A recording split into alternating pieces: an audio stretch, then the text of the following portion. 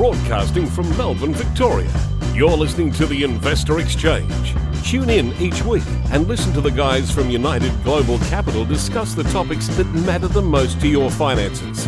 Each episode will help you separate the noise from what really matters, giving you timely and actionable information you can use. We'll cover areas related to financial markets, property, politics, personal finance, and the economy. Now, here's your host, Stephanie Sumner.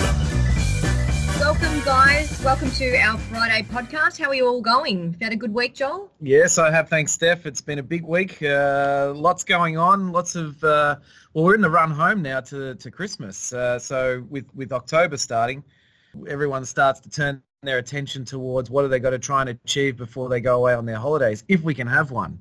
That's right. That's pretty forward-looking of you, Joel. I'm just looking forward to the next public holiday. In fact, we've got two coming up in Melbourne. We do have two coming up. You're already thinking of that one. Yeah. Hey, guys, I just wanted to introduce a very special guest that we've got with us. Not with us in the studio, but remotely. And that is David Guest from Outcome Business Group. Welcome, David, to the podcast today. Yeah, thanks very much, Steph. Now, we are going to have a bit of a chat with you about your business in the next couple of minutes. So really lovely to have you on board. We might just kick along to the guys just to give a very, very quick market update, Joel, before we get into speaking to David today. Thanks, Steph. Yes, it has been an interesting week in the stock market. We've obviously had this correction that started back at the start of September. But in the last 2.5 weeks, we're starting to see a number of stocks breaking out, and we're starting to see a number of our trades start to work again. In fact, this week there was an interesting note that came out from a group that we follow and subscribe to, Sentiment Trader, and they've done a study on some recent technical action that's been occurring in the stock market. And over the last 2 weeks, many big technology companies have been bouncing back, and in fact, they've come back to the point where 90% of all NASDAQ 100 stocks, so these are the largest 100 NASDAQ listed stocks, have now closed above their 200-day moving average. Now, while this may potentially point to an overbought scenario, historically when they've gone back and studied this occurrence where such an extreme number of stocks are now in an uptrend above their 200-day moving average, this has actually been a very bullish sign for the NASDAQ over the next 3 months, 6 months and 12-month periods. Over the last 5 times this has occurred, the NASDAQ 100 has rallied 3 months, over 3 months, has rallied 9% over 3 months for a 100% success rate. So the last 5 times this has occurred, the average return has been 9% without one of them showing a negative return. And over the next 12 months, the NASDAQ has been up 17.7% on average 12 months later with a 100% success rate as well. So a very strong positive sign coming out of the NASDAQ. But it's not just happening in the NASDAQ. It's also happening in the smaller cap side of the market as well with the Russell 2000. So the Russell 2000 looks at the 1,000th largest company on the US stock market through to the 3,000th largest company on the stock market. Now, over the past 2 weeks, the Russell 2000 has rallied 10% in the last 10 days, last 10 trading days. Now, this too is a relatively rare occurrence, but also a very bullish sign for the stock market. Over a 3-month period of time, the Russell 2000, which has occurred on 21 separate occasions since 1980, the Russell 2000 has rallied 6.2% over the next month for a 100% success rate. So that is every single time that this has occurred in the last 21 instances, the Russell 2000 has rallied 6.2% over the next 1 month. And over the next 12 months, the Russell has rallied by an average of 21.9% over the next 12 months with an 89% success rate. Meaning that in 89% of instances, the Russell has finished in a positive territory with only 11% in negative territory. So you're combining that together, it's very much a bullish sign for stocks, and we're now fully invested again and have been fully invested, progressively putting some money back to work over the past three weeks or so as stocks have been breaking out to the point that that we're now fully invested again, having taking some money off the table back in early September. Good one. All right. Well, look, guys, we're going to go to our next quick update as well today, and we're going to go over to Brett. Brett, you're going to give us a bit of a chat about price movements and the impact that COVID has had on property. Yeah, Steph, happy to do so. Media reports when we were partway through COVID was talking about potential house price falls of 20 to 30%. So they sold the drama really well, but the truth is something different. The property market throughout the last 6 months has been relatively flat, but I've actually got data now that's quite current that actually tells us the price movements over the last week, month, quarter, and even year. And the story is, well, it's a similar story that it is quite flat, but it's not all bad news. Over the last week, based on transactions that happened, Melbourne is the only capital city that actually recorded price declines, and that was only of 0.1%, so virtually nothing. If we look at the month to date, Melbourne is again the only one that recorded price declines of 0.2%. And it's not until we go over a longer period that we start to see declines in more of the capital cities. Melbourne, of course, the worst hit because of our lockdowns and lack of trading activity in property has been impacted the most. So since the original COVID lockdown, going back to March, Melbourne, the average or the median house price in Melbourne has dropped 5.7%. So that's not a great result. But if we put it in perspective, if we actually go back to the previous 12 months, the median house price in Melbourne is still up 2.4% from that date. So even though we've declined over the last 6 months, if you look at it in the scheme of the whole 12-month period, we're actually still in front. So price declines of 20 to 30%. Look, we may still have price declines coming. There's still a bit of uncertainty as to when the economy is really going to hit its stride and when all of the sort of incentives the government's put in place with loan deferrals and JobKeeper are going to really play out in terms of people's ability to pay mortgages and transact on property. But we're certainly not seeing any major negative activity. In fact, it's really only Melbourne and Sydney that are showing declines of any significant amount since COVID hit, with, as I said, Melbourne at 5.7% and Sydney's drop has been 2.3% for the same time. It's going to be one to watch. I wonder about the statistical side of that, because when Melbourne's got such low volumes and such unusual trading conditions, you can get a statistical anomaly just by looking at the median house price. So I wonder if there's a different type of property that is transacting during the COVID period of time from what would normally be transacting. And what I mean by that is if you've got a lot of lower value properties that are transacting, your median house price is going to come down just because that's the type of property that's being bought and sold in the current conditions. It doesn't mean that a bathroom house is worth any less. It's just that more 3-bedroom, 2-bathroom houses are being bought or sold during this type of condition, and that can have an influence on that price.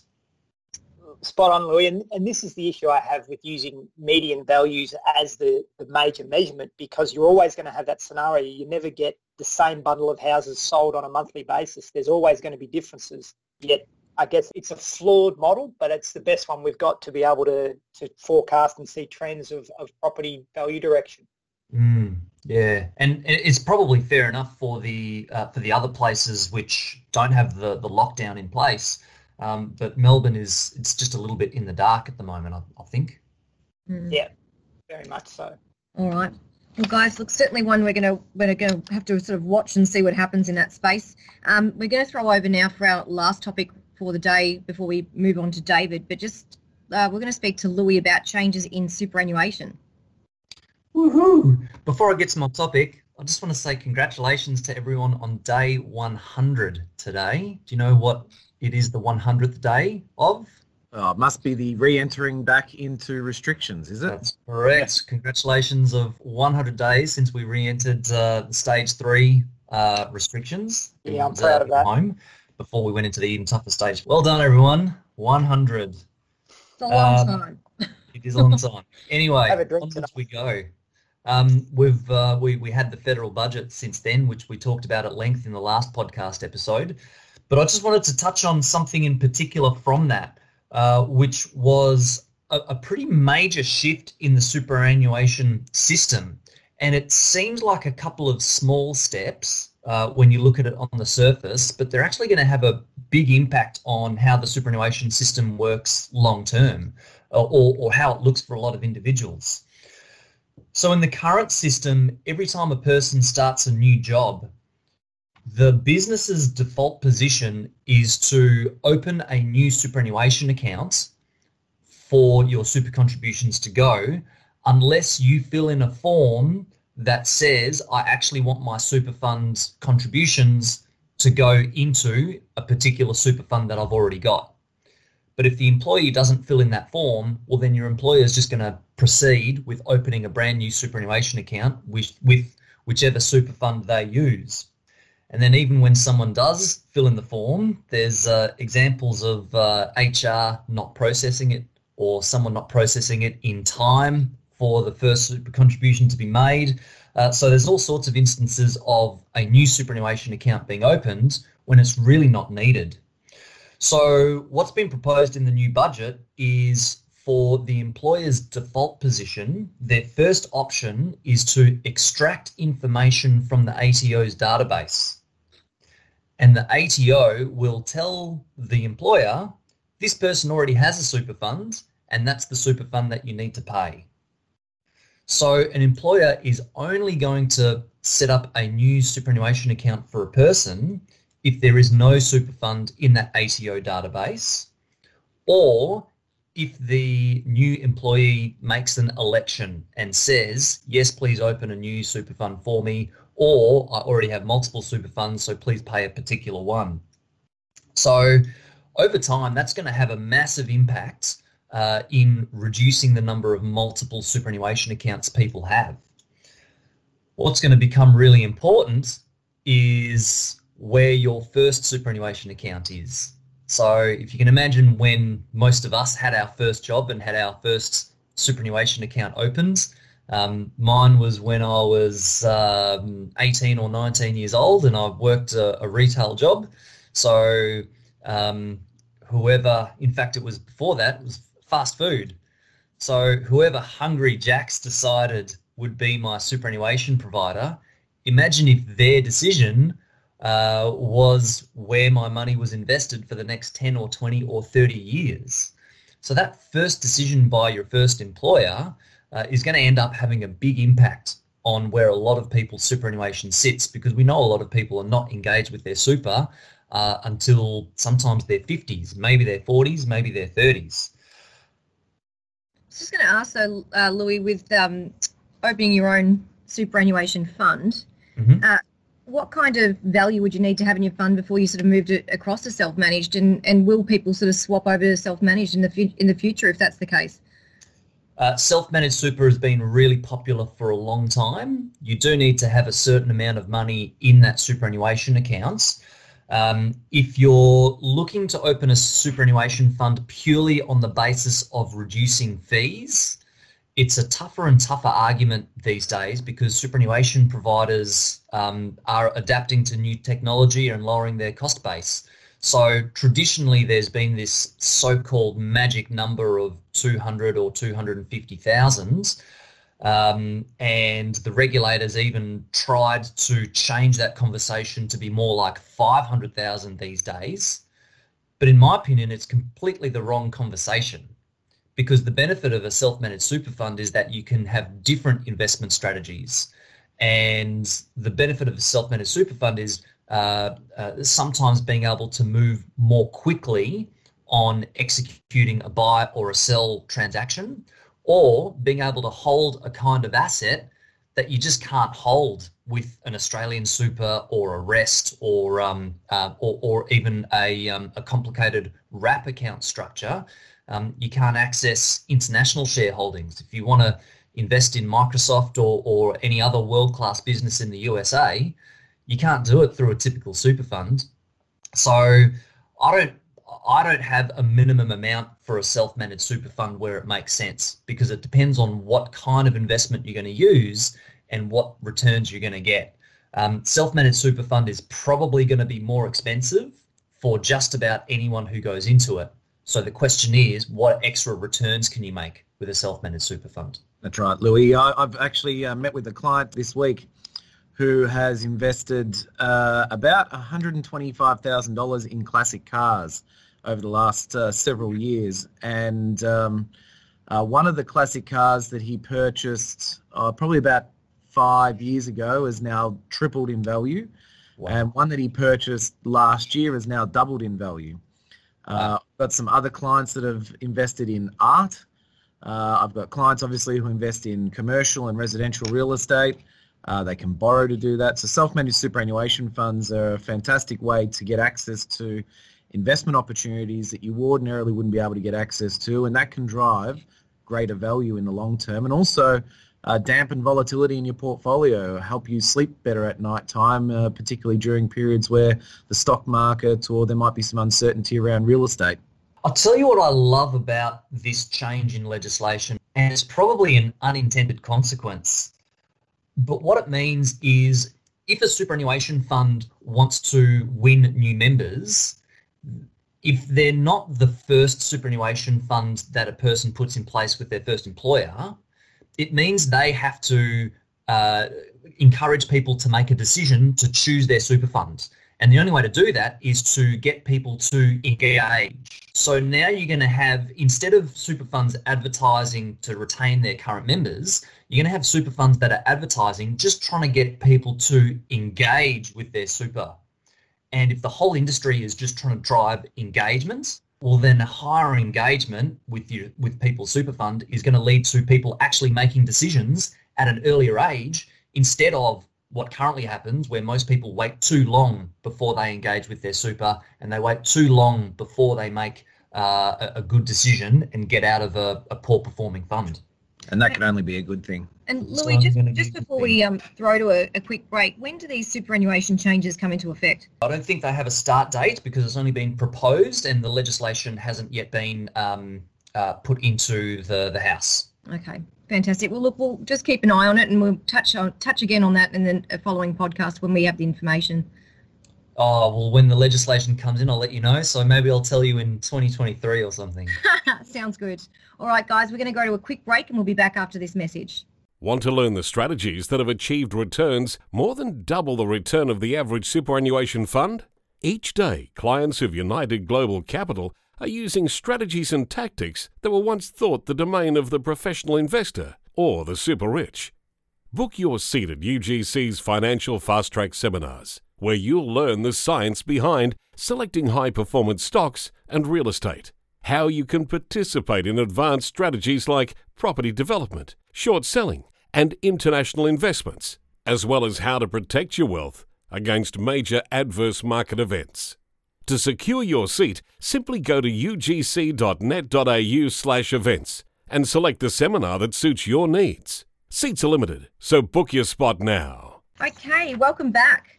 Now we're going to go to our major topic today, and that is our special guest who we've got with us. As I mentioned, it's David Guest from Outcome Business Group. David, you run a business coaching service in Melbourne. Welcome to the program, and we'd love to hear a little bit about your business.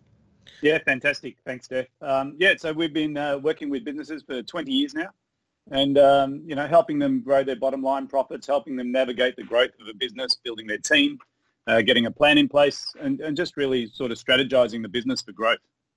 Now, for those of you who aren't familiar, David is actually my business coach, the mentor who has helped us go through an extraordinary phase of growth, and we've actually got him in talking to our team today to help set some goals and do some planning for the team. He worked with us last week. We had him in for a workshop around our vision, our values. And I thought it would be more than appropriate to have David come on and speak to us in this crazy time that we're going through. All business owners are being pushed to the limits and having to find new and innovative ways to run their businesses in a lockdown or COVID or socially distanced environment. So David, can you give us some insight into how you're finding, what are the key things that you're finding that businesses are doing well during this environment that you're working with? And what are some of the things that they're struggling with? Yeah, great.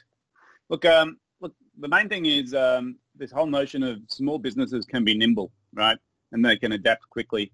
And I think you touched about this with the superannuation funds as well. Someone with self-managed super can make decisions more effectively and more sort of granularly. For the small business owner right now, it's turmoil, right? It's chaos, especially Victoria. There's been shutdowns left, right and centre. And there's three kinds of people that I'm seeing in the market right now, Joel. I mean, there's some people that are really not going to make it. And the reason they're not going to make it is they were hanging on by their fingernails before this occurred, and they're hoping that lockdown will be over soon, and they're hoping that things will go back to normal, and they don't have the cash to survive, and they've had this false sort of security of JobKeeper, which has just stretched out the inevitable. So they're not doing anything different. They're just battening down the hatches and hoping this will go away. That's bad news, right? There's two other people. There's people that can ride this through. They've got cash in the bank account.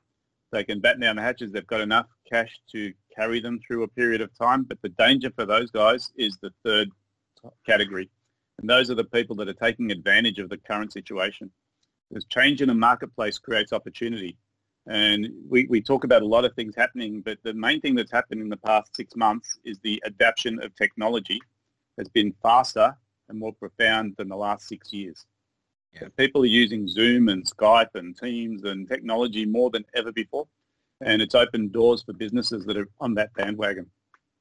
And are you finding that these adoptions in technology are not just for professional services firms, but are you finding that other businesses like your traditional manufacturing business or retail business, or you're finding that I know that there's a particular business that does steel fabrication that you coach. Are these businesses also adopting technology, or is it just the professional services firms like financial advisors, accountants, lawyers, etc.?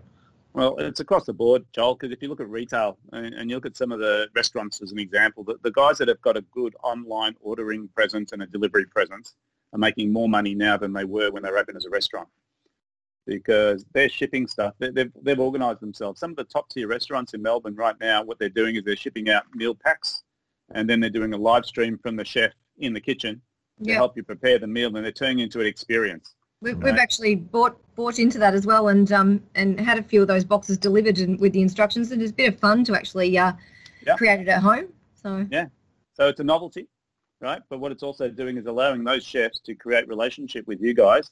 Some of these restaurants you may have never ventured into before, and now you have access to them in your home. So they're building relationship, and they're smart, right? Because this might change again, right? Once the doors all open up, you might just decide, I'm not going to do this at home. I'm going to go to the restaurant. But you now have a relationship with the chef.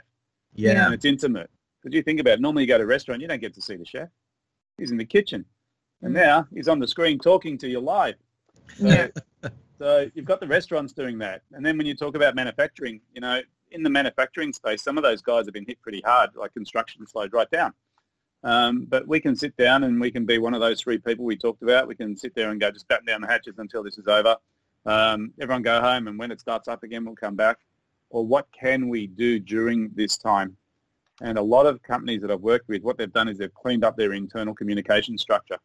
Right? They've had people working from home actually systemizing them. One of the initiatives we put in with the steel manufacturer is this whole notion of Kaizen, right, which is incremental improvement. It's a Japanese philosophy, and we've said get everyone who's normally working on the floor to sit down and map out their workflows and work out how can we improve workflows while we're sitting here on our hands.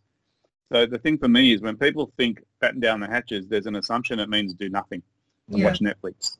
Right? Hey, have you actually found that you've had a lot more businesses approach you for business coaching services during COVID, or is there a drop-off? What are you seeing? There's a mixed bag. The main thing is they're coming for different reasons. Because, the main thing that happens when people have fear, they go into sort of deers in the headlights. They lock down. And the accountant says, stop spending. Anything that's not essential, cut it. So for us, sometimes we're seen as a non-essential service. So for some people, they just say, we're out. We're going to stop coaching until this is over. We've had other people have said, we're in because we need strategy right now.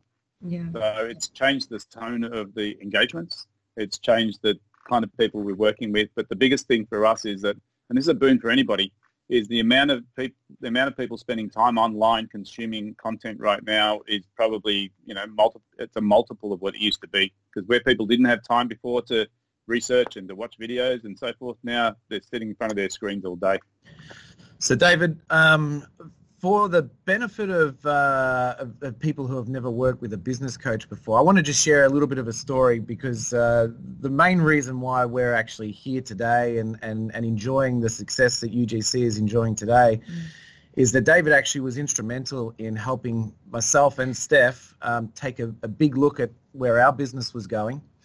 And he was instrumental in helping us turn that around with some key training, some education, mentorship. And I just want to share a little bit of a story about our business, and then perhaps, David, if you could sort of explain what the journey is that I went through with you, and perhaps what a typical business person who's coming into your services would look like. But I started this business as a one-man band about 5 years before I met David. So we've been running the business now approaching 9 years. And we did well. We started the business, we built out a few networks, but primarily a lot of the growth in my business was coming from one particular partnership. And when that partnership and that person who I was working very closely with became ill and had to cease working, in fact, today, unfortunately, he's in a nursing home, our business suffered quite dramatically only about 3.5 years ago. And so the decision was made. In fact, it was Steph's idea to try and find a coach. I said, that's fine, I'll go, but I have to pick it. And I found David on the internet. And I think, David, you had one of the more interesting conversations with clients on that first appointment. Did you not? Yeah, you have to remind me, but all I remember is both of you coming in, and it was sort of a pretty spicy conversation. I think you had to pretty much separate us at one point. He's also a marriage counselor. Because Steph sort of came in and said, this is a pretty important meeting today because it impacts more than just the business. And it was sort of like, okay, this is one of these ones. And it was interesting because, sometimes coaching's a tough gig, right? We can't help every business. And it takes two people to sort of engage into a relationship. And sometimes you have to sort of understand the dynamics that are going on in the family environment with you guys.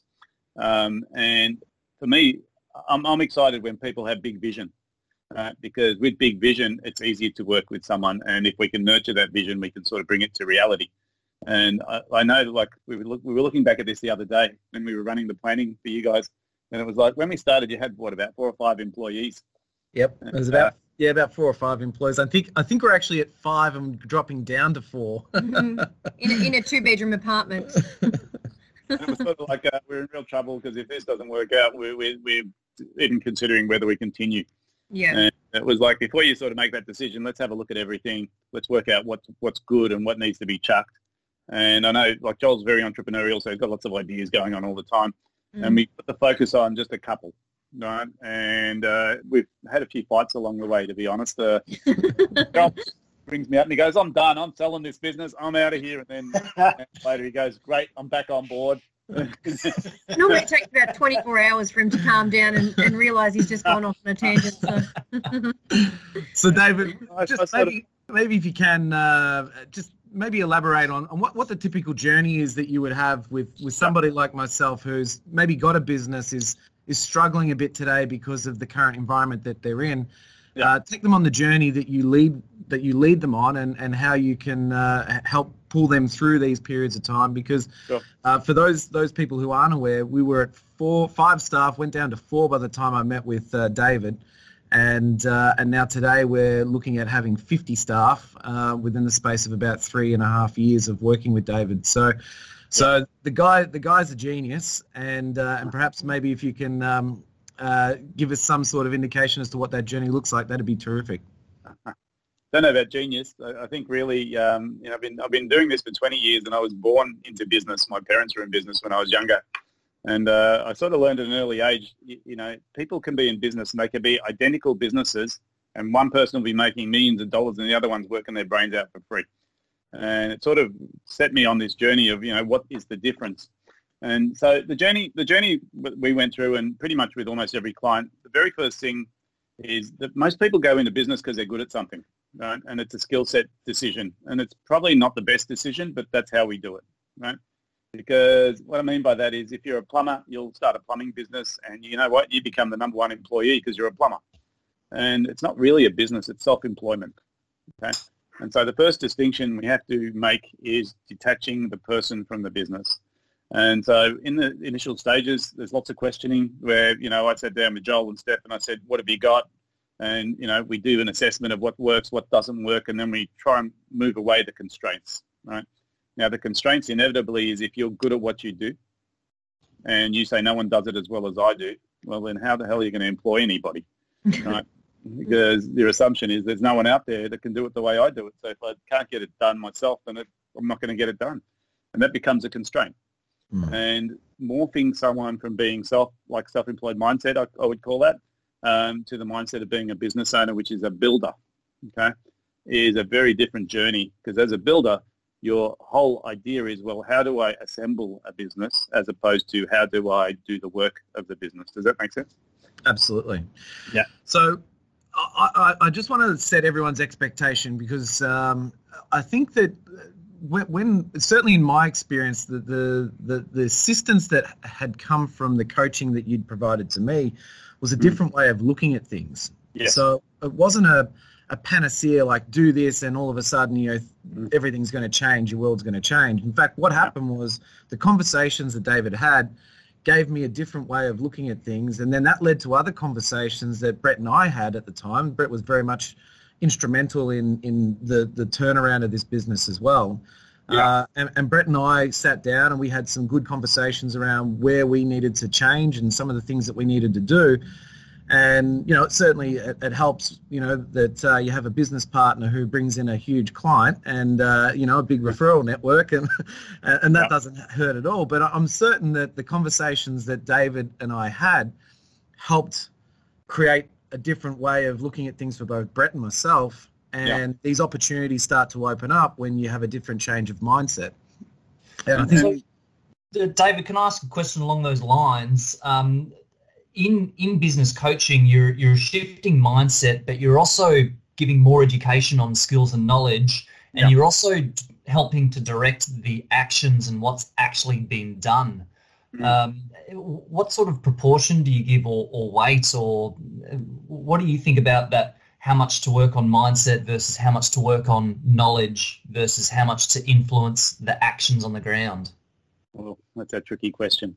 It depends on the person. This is, if you call it magic, this is the magic, is actually trying to work out the individual. Because when I work with Joel, it's very different to working with Louis, okay? And the proportions will be different depending on where they're at. So you're right, there's three things here, right? There's the education. And education is not that hard these days. It's fully accessible on your computer. You can find anything by Googling it. Then there's the application, and that's really just turning knowledge into activity. But then there's the mental shift, and you sort of mentioned mindset a couple of times, and mindset's one of those high-level weird things, that it's very esoteric, and you can talk about it from a life coaching perspective, you can talk about it from a leadership perspective, a management perspective, but inevitably what it is for me is that we're all at the sum of all of our experiences through our lives, right? And I think people don't realise how much that influences how you think, because it's like a fish can't see water, right? So we can't see our environment. We can't see the history behind who we are today. We just act in accordance with it. And so when you have a coach who's external and I start looking at that from outside, I can see it clear as day. But if I tell you what I see, you don't believe me, right? So we have to go through a journey of asking questions, of planting seeds, of evaluation to see which button we can push to actually get you to move, yeah? And sometimes it works super effectively, and it's some of our conversations, me and Joel, have been pretty much almost outright arguments. And I know the occasional Steph has to come to the rescue. So, we've had the same with you, Louis. I mean, there's been times where you sort of, I'm sort of trying to get you to move, right? And sometimes it's frustrating. It's clear as day. You'll have this with people with investing. You'll say, guys, you need to do this. And they go, oh, yeah, let me think about it. And you go, you haven't got time to think about it. The moment is now. And this is the same with coaching. There's times when you sort of apply the pressure and get the breakthrough, and it's a tricky one. I don't know if I can give you the answer because it's very situational. Yeah. Well, it sounds like Sorry, I was going to say, this sounds like the biggest element is business growth a lot of the time is dependent on personal growth. Yeah. I mean, for most people, I'd suggest it's a 50-50 split. There's what we call the external system, which is your business process and recruitment and marketing and what we talk about in business terms, and everyone gets it. But then there's the internal system, and that incorporates things like your education, your ability to apply things, and also your sort of thinking constraints. Okay? Because we're sort of born the same way. When you think about it, we've all got a brain, and we've all got arms and legs and eyes, and so we've got this capacity and potential, but then it gets dulled down. And society has a tendency to crush people's dreams. And it sounds terrible, but, everyone's heard these sort of sayings: don't get your hopes up, don't be greedy, don't aim too high, you might fail. And it's almost the opposite of what we should be doing with children. Is we should be encouraging them to do whatever they want to do. Go out there, experiment, learn, make mistakes, because you learn by falling over. But our society doesn't treat us that way. You go to school, if you fail, it's not good. They don't go, that's great, you failed, what did you learn? They go, you failed, you get to stay down, we'll call your parents in. Yeah. And so even though we don't think we're like that, because I ask people, one of the questions when we start coaching is failure good or bad? Yeah. And the textbook answer is failure's good, right? As long as you learn from it. But then we ask the next question, which is, who loves failing? No one loves failing, right? No. They know it's good. Yeah. And, for me, it's like you have to fail, because failing means you get the distinction, and from that you move forward. Yeah. If you're scared of failure because you don't want to be judged on it, you've just created a huge constraint. I was just going to ask you, though, a lot of people would come to you when they're at a crisis point with their career or their business. But do you think that business coaching should start earlier than that? And do we need to shift our mindset and actually, when you start a business, is it getting people on the journey and getting a business coach early in the piece would help? 100%, Seth. I want you to imagine if one of the rules of starting a business is you can't actually do the work of the business. You have to employ people. You have to systemize. All you can do is either manage or lead, right? We'd have a very different world, because self-employment to me is a rort, right? Because for most people who are self-employed, they take on a massive amount of risk. They do tax collection for free, and they're not even guaranteed an income, right? So they take it on board thinking, I'm my own business, I'm self-employed, aren't I great? And then when you do the maths, it's terrible. The equation is terrible, because they will get paid less than is legal as an employee because they're a business owner, and the government says that's okay, but if you employ someone, don't you ever pay them how much you're paying yourself? Like, that doesn't make any sense. And the reason is, the way I equate it is, if you go to a builder and you say, build me a house, builder goes, no problem, we need to design the house and draw a plan. You go, no, don't worry about the plan, just start. And the builder goes, hang on, how many floors do you want? I don't know, maybe 2, maybe 5. And they look at you like you're nuts, right? But that's exactly how most people start a business. I don't know, I'll get started, I'll get a few clients, I'll see how I go. And so they have no concept of what they're building. Yeah. And it's almost a travesty. So to answer your question, I think people need to be speaking to a coach before they start their business, because you might be good at your trade, but if you're going to go starting a business, you unless you want to just work self-employed, and that's okay, because some people are good with it, you need to learn how to build. Now, David, the workplace of the future, obviously we're going through COVID. A lot of discussion is being had right now in the media. Business owners are considering it. We're considering it ourselves. We need new office space. We don't even have enough seats to house everybody who we've just hired recently. But what do you think the future of the workspace, the office is going to look like? And what do you think employers need to be thinking about right now, business owners need to be thinking about to attract and retain talent for the workplace of the future?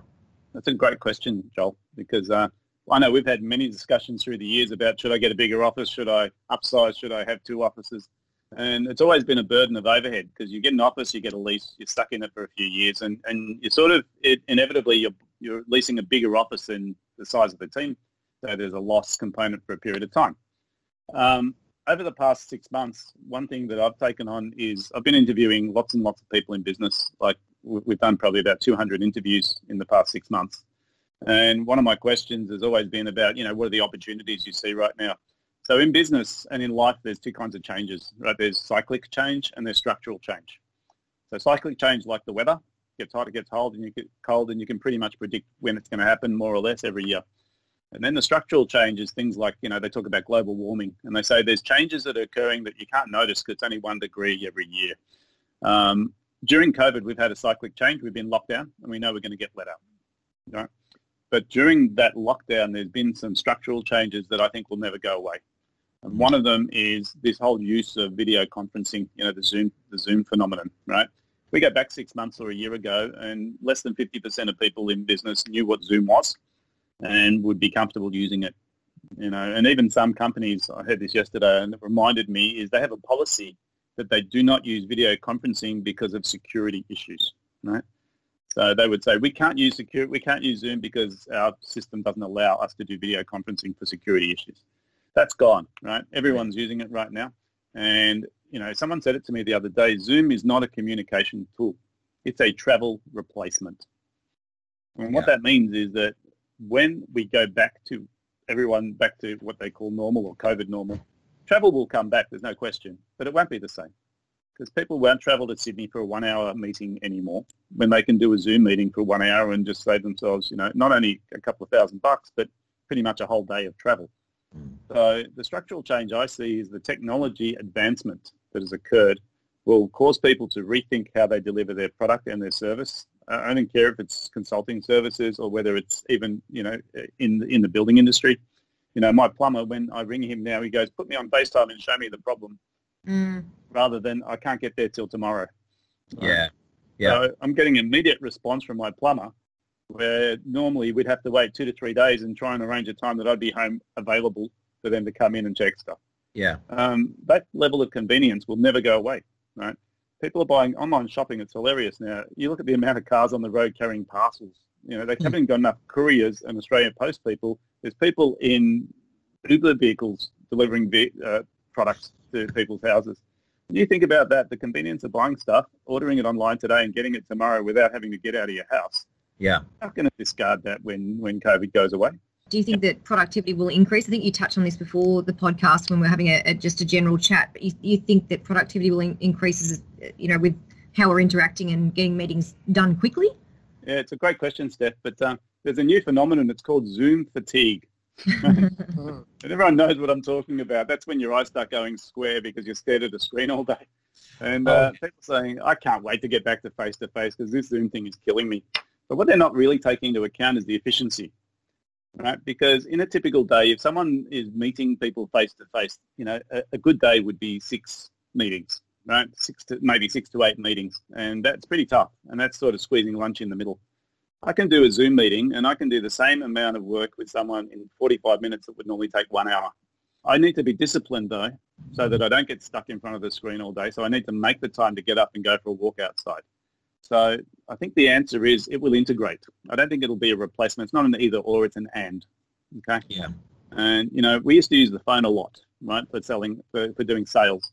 And someone I heard an interesting comment, they said, when you're using the phone, it's ear to ear. When you're using Zoom, it's face-to-face. So if you have an opportunity to do a Zoom meeting over a phone meeting, you'll be more intimate with the person you're talking to. But I've also heard the reverse where people say, well, if it's just a conversation, turn the camera off because that'll stop you staring at the screen and it can be just a phone conversation. So when people normalize how these things fit, the efficiencies will improve significantly. Yeah. I've had a couple of meetings where some people don't like you having the camera off.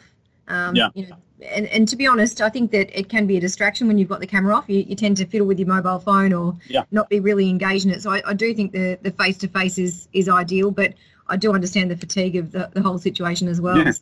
Yeah. The tip for you there, Steph, is make your meetings shorter. Yeah, that's true. We do now, when we do sales calls, we used to do traditionally face-to-face would be 90 minutes. Then we started doing 1 hour, and with Zoom we do 30-minute sales calls, and we get through the same amount of content in 30 minutes because it's just organised. David, do you have a sweet spot for business types or business sizes, or is that not really applicable? It's a tough question because, the standard marketing statement is you should niche your product. Yep. And you should work on a specific target market. But for us, every time I try to do this, I find that my niche is the business owner themselves. And usually they're in, I'll call it self-employment, but it's more than that because they'll have employees, but they're the center of attention. So the business relies on them too much. And they start to realize this is now hamstringing my growth and it's impossible. I cannot move forward from this situation now. I can leverage myself. I can have 3 PAs and I can have a this and a that and a paralegal. But in the end, I'm still the center of the universe. So when someone's in that frustration of that self-employment max, and now they're saying, I need to move into a business structure, that's our sweet spot. Doesn't mean we can't work with anyone else. It's just that that's where we see profound results. So what Joel talks about, they're profound results, and they can only happen because he's already got a team around him, and he's a forward-thinking guy saying, I want to dominate the world, but I can't do it on my own. I need some help. How do we do this? And it sounds easy when we say it that way, but the reality is there's so many different options and there's so many different ways of doing it, and you still have to have a market to come by. So for us, it's, I don't know, if I want to put some rings around it, it would be somewhere in that sort of $1 million to maybe $50 million privately owned business. We get the best results working with the owner because they're the guy or the girl, I should say, that really drives the business moving forward. And there's a gap in their knowledge, right? And it comes down to how do I build this team? And David, you're currently working with us at the moment with my whole team where we've implemented a program. What around staff and business coaching as well? Is that an aspect that you've done a lot of in the past? Is it a part that you're looking to grow? Because the feedback that I got from my staff last week on what we did last week was phenomenal. They loved it. They were energized. They're so excited about the future of what lays ahead for them and the business and their ability to contribute. Is that something that you're looking to do a lot more of as well? Sort of yes and no, right? I'll explain it. The thing for me is when you grow your business, right, and when anyone grows their business, they need to bring the staff on the journey, right? Now, at the start, you employ people to do their job. But what you're doing is you're paying for their hands and not their head, right? So you say, I need you to sit at your workstation and things come in here from your inbox and put them to the outbox. And that's just process work. When we want to grow the business and have what's called synergy, right, synchronized energy, I need them to come to the table. So we talk about things like Kaizen, improvement within the business. The best place to get the improvements is from the workers. But if you don't ask them, they don't tell you. And so this engagement, like what we've started doing with you, we're doing with a lot of clients now, which is quarterly planning days, which is personal development for the team. Because the old saying, the chain is only as strong as its weakest link. Yeah. So if your team are not on this journey with you to growth, then they're probably hindering the journey to growth. So how do you do that? And that's full-on engagement. And that's making sure that people come to work and they know it's not just, packing boxes. It's not just processing forms. I'm part of the bigger picture. Yeah. David, what about people who are not the business owners? Obviously, you've engaged with the business owner here and therefore all the staff within the business, but a lot of our listeners don't work for a company that uses your services. Okay. So I'll give you the short answer, right? There was a brilliant book by a guy by the name of John McGrath, who was a very successful real estate agent in Australia, and he wrote a book, must have been nearly 15 years ago, called You, Y-O-U, Inc. And the philosophy of the book is everybody is their own business. Every employee is a business. Right? And the irony is they get paid exactly what they're worth. And so if you want to grow yourself in a job, you develop yourself. And I learned this from an early age. I read a book on sales. I get better at sales. I become more valuable. So for me, every individual within the organization, I treat them as an enterprise within themselves, right? When we talk about leadership within businesses, I assume every person that works for you is a leader of something, right? If anything, their own leader, personal leadership, or a leader of their family or their community or their department or their job. So to me, this whole notion of coaching business owners, the reason I focus on the owner themselves is that's an impact point, right? And it allows me to then get some movement, but then we bring the team on the journey. So we coach each individual, okay? We don't do personal coaching. So if someone rings me and says, I need career advice, I'm happy to give them the advice, and I'm happy to put them in touch with someone who can work with that on them, because that's not as big an impact for us. So we can provide that service. But my big thing, because I do this with my kids, right? They're all sort of going through their own careers. And, the ideal dream for a parent is your kids come and work in your own business. And I had 2 of them in and they ran within 1 hour, right? They said, this is not for me. And I said, that's fine.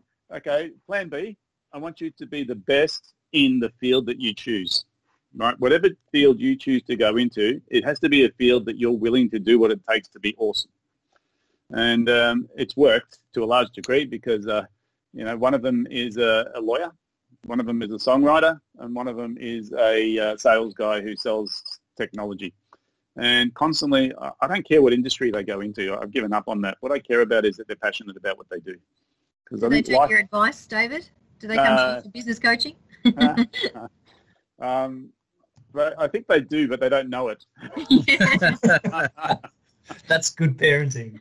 Yeah, because if I ever try to tell them what to do, I get smashed. No, I remember those days with my own father, to be honest. So. Yeah. When I was energetic and young, I'll tell you an interesting story. I used to be I'm an avid book reader, as you know. I read lots of books. I love them, you know. And trying to get the kids to read books, I tried everything under the sun, you know. This is a great book. It's going to teach you how to be better at school and you'll be a better person and blah, blah, blah. And I finally came up with a strategy that worked. And one of the kids, the oldest one, I said, if you read this book, and it was Rich Dad, Poor Dad, Robert Kiyosaki, I said, I'll give you $100 in cash. This is a shifty deal, $100 in cash. And he looked at me and he goes, really? I said, yeah, on the condition that I can sit down with you and you can answer questions about what's in the book. I like it. So he did it, right? And we sat down, we had the conversation and he answered the questions and I gave him $100. And he goes, what's next? I said, pick another book off the shelf, right? And he did, I think it was Think and Grow Rich, you know, Napoleon. And it was funny because halfway through the book, he rings me up because this one was a bit harder. And he said, Dad, I know what you're doing. I said, this book's worth a lot more than $100, isn't it? And it's funny because since that day, he now reads more than me. Oh, right. Yeah. Wow. Like I was saying at the start, you've got to find the ways to get people to move. Yeah. It's a bit like, you know, it's detective work because everyone's different and everyone has their own motives and their own drives and their own constraints. And as a coach, my job is to do the detective work and say, look, I know you can move forward, but how do I get you to want to? Yeah.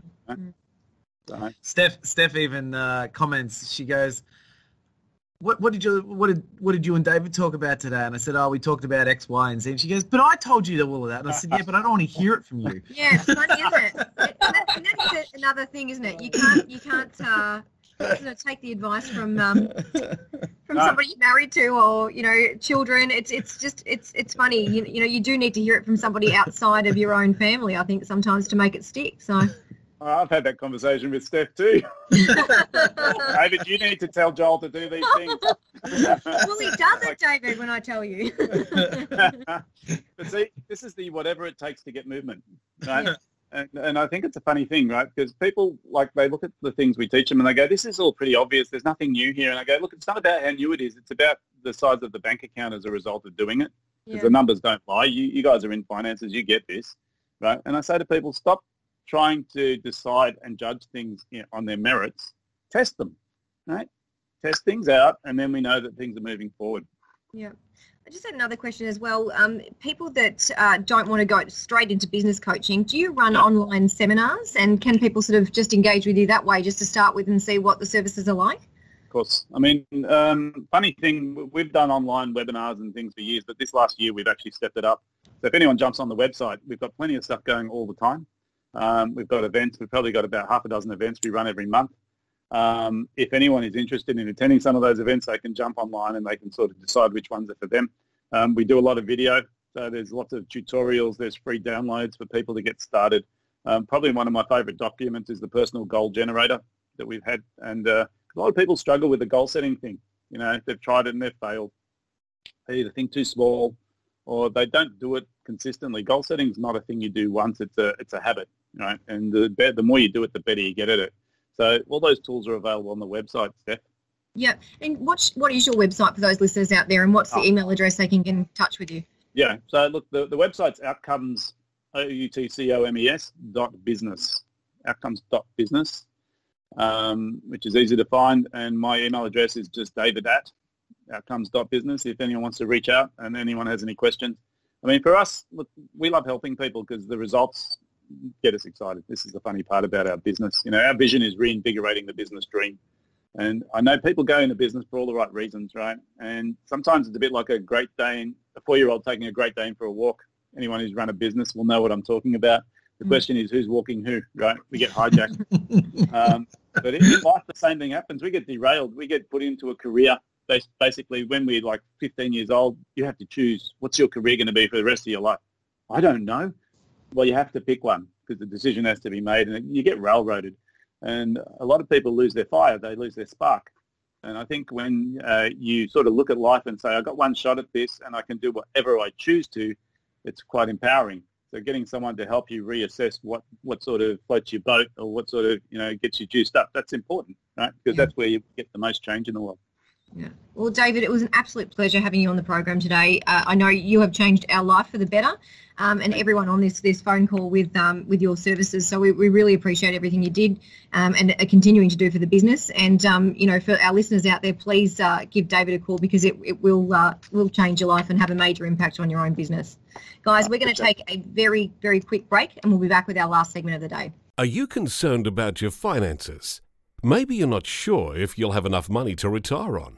Or maybe you've received a redundancy, inheritance, or even a significant promotion, or perhaps a life-changing medical diagnosis.